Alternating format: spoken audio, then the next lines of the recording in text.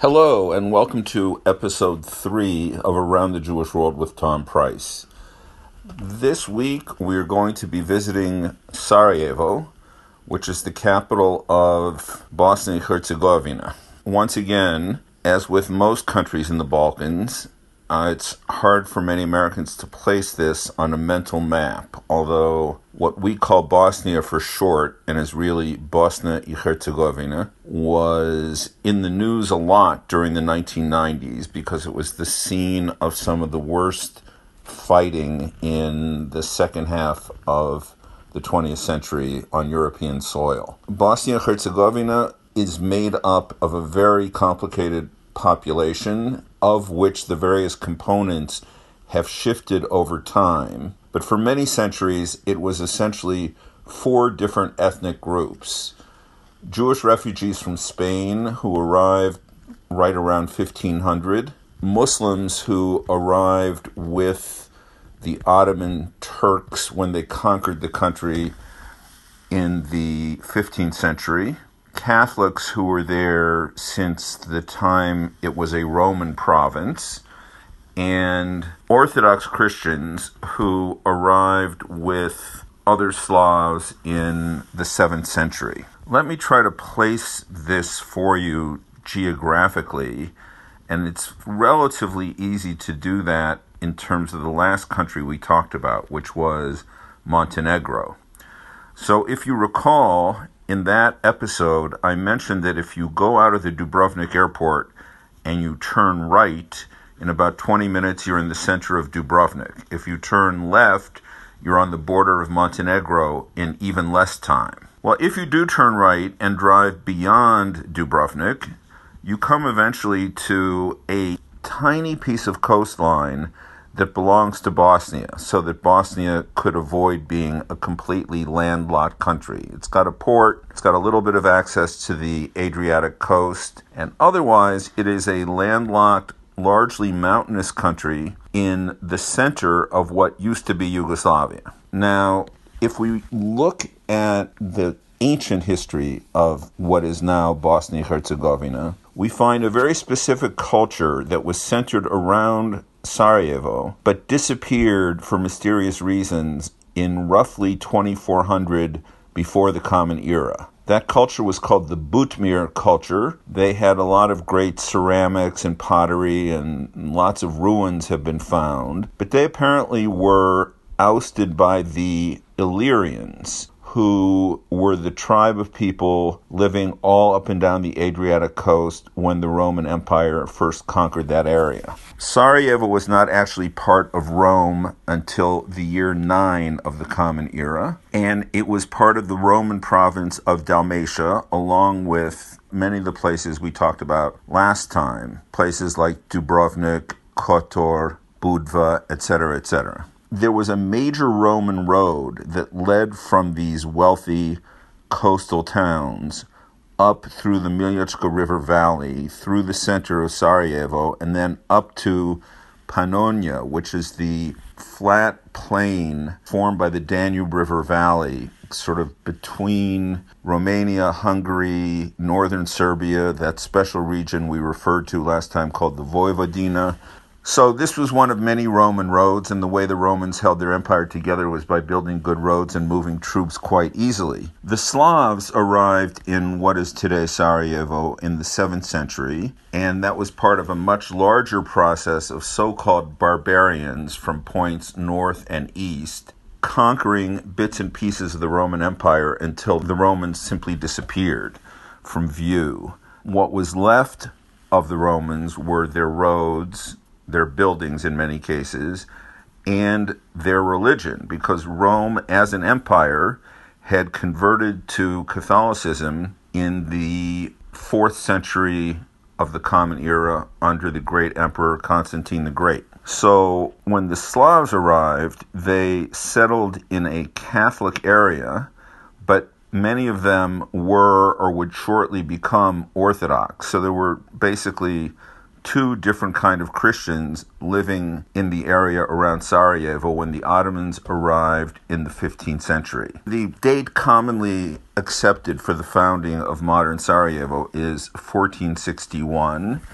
It was founded by the Ottomans, who, I think not everybody realizes this, but the Ottomans had been in the Balkans for quite a while. In fact, they had territory in Europe long before they conquered Constantinople, which was not till 1453.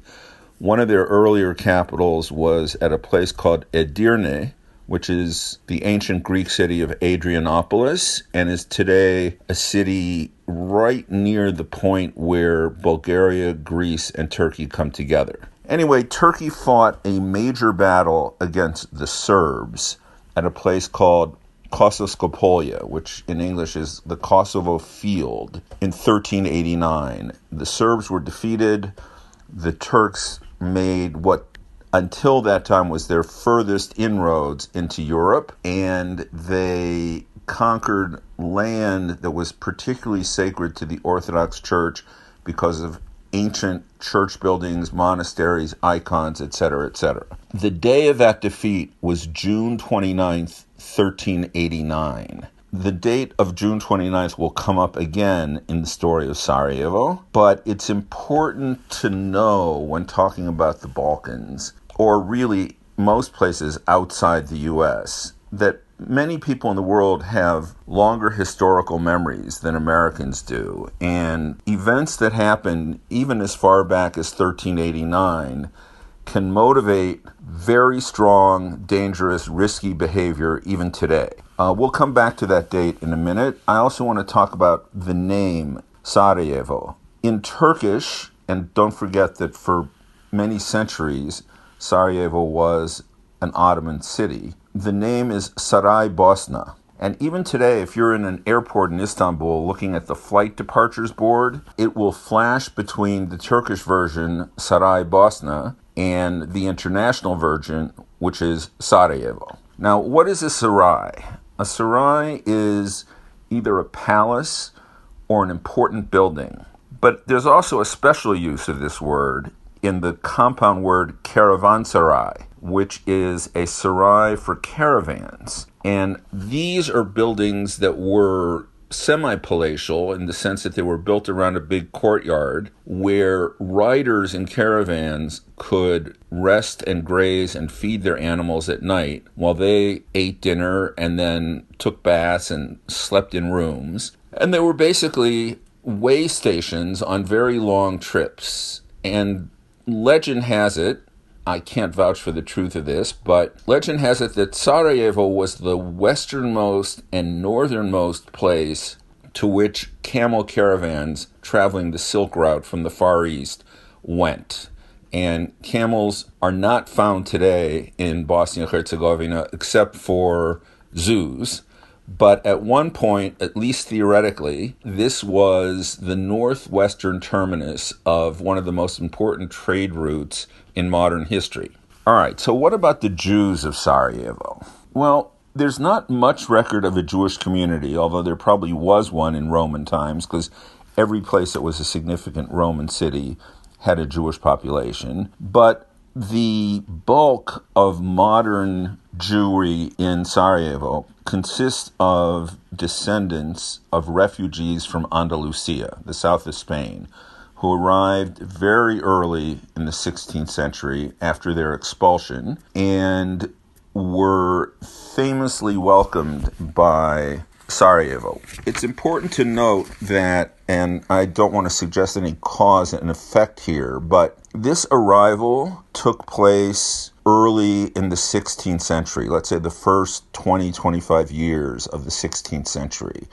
By the end of that century, Sarajevo was one of the cleanest, most highly educated, and intellectually vibrant cities in all of Europe. In 1660, it already had 80,000 people. Contrast that, for example, with the population of Belgrade much later, 1838, only 13,000.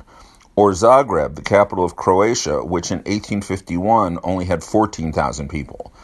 So Sarajevo was a big and important place. And part of what made it that way was the Jews and the quality of intellectual life and creativity that they brought with them from the south of Spain.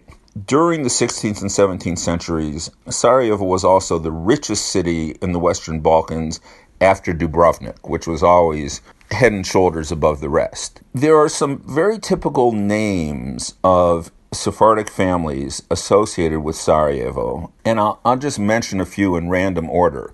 Alcalay, Danon, Elazar, and one of the Elazar family became the chief of staff of the Israel Defense Forces, Finzi, Papo, and Kabilio. And I have a personal experience to share with you. When I worked for the OSCE in Vienna, a huge international organization, there were people in our headquarters from all over the world. And there was this very nice lady with blonde hair and blue eyes who looked perfectly Austrian, whose first name was Daniela, but her family name was Kabilio. I asked her if she had roots in Sarajevo, and she looked at me in amazement and said, "How did you know?" So sometimes it's good to know these things. One of the most noteworthy things that you'll see in Sarajevo during a visit is there's a main walking street that today is mostly pedestrians only. And it's the only street in Europe where you can really walk from old Constantinople to turn-of-the-century Vienna in about 20 minutes.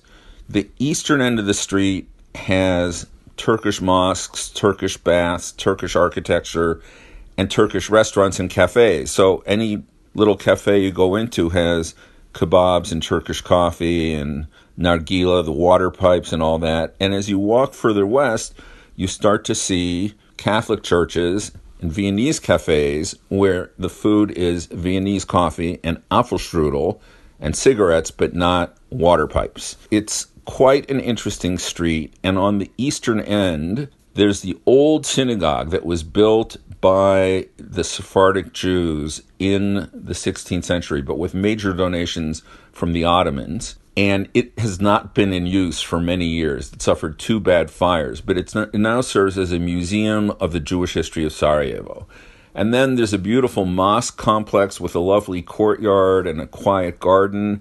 Then there's an old Orthodox church, and as you go further west on the same street, the church has become overwhelmingly Roman Catholic. The other thing you'll notice, well, 2 more things actually, is in the National Museum of History, there's a special vault that's only open on Tuesdays and Thursdays from 12 noon to 1 p.m. And they very carefully control access to this vault and temperature and humidity because this vault stores what all Sarajevans, whether they're Muslim, Orthodox, Roman Catholic, or Jewish, consider their Mona Lisa, and that is the famous Sarajevo Haggadah. The Sarajevo Haggadah is a illuminated manuscript of a Haggadah which was made in Spain probably in the 14th century. And when the Jews were expelled from Spain, somebody smuggled this out, and it turned up in Italy in the 16th century.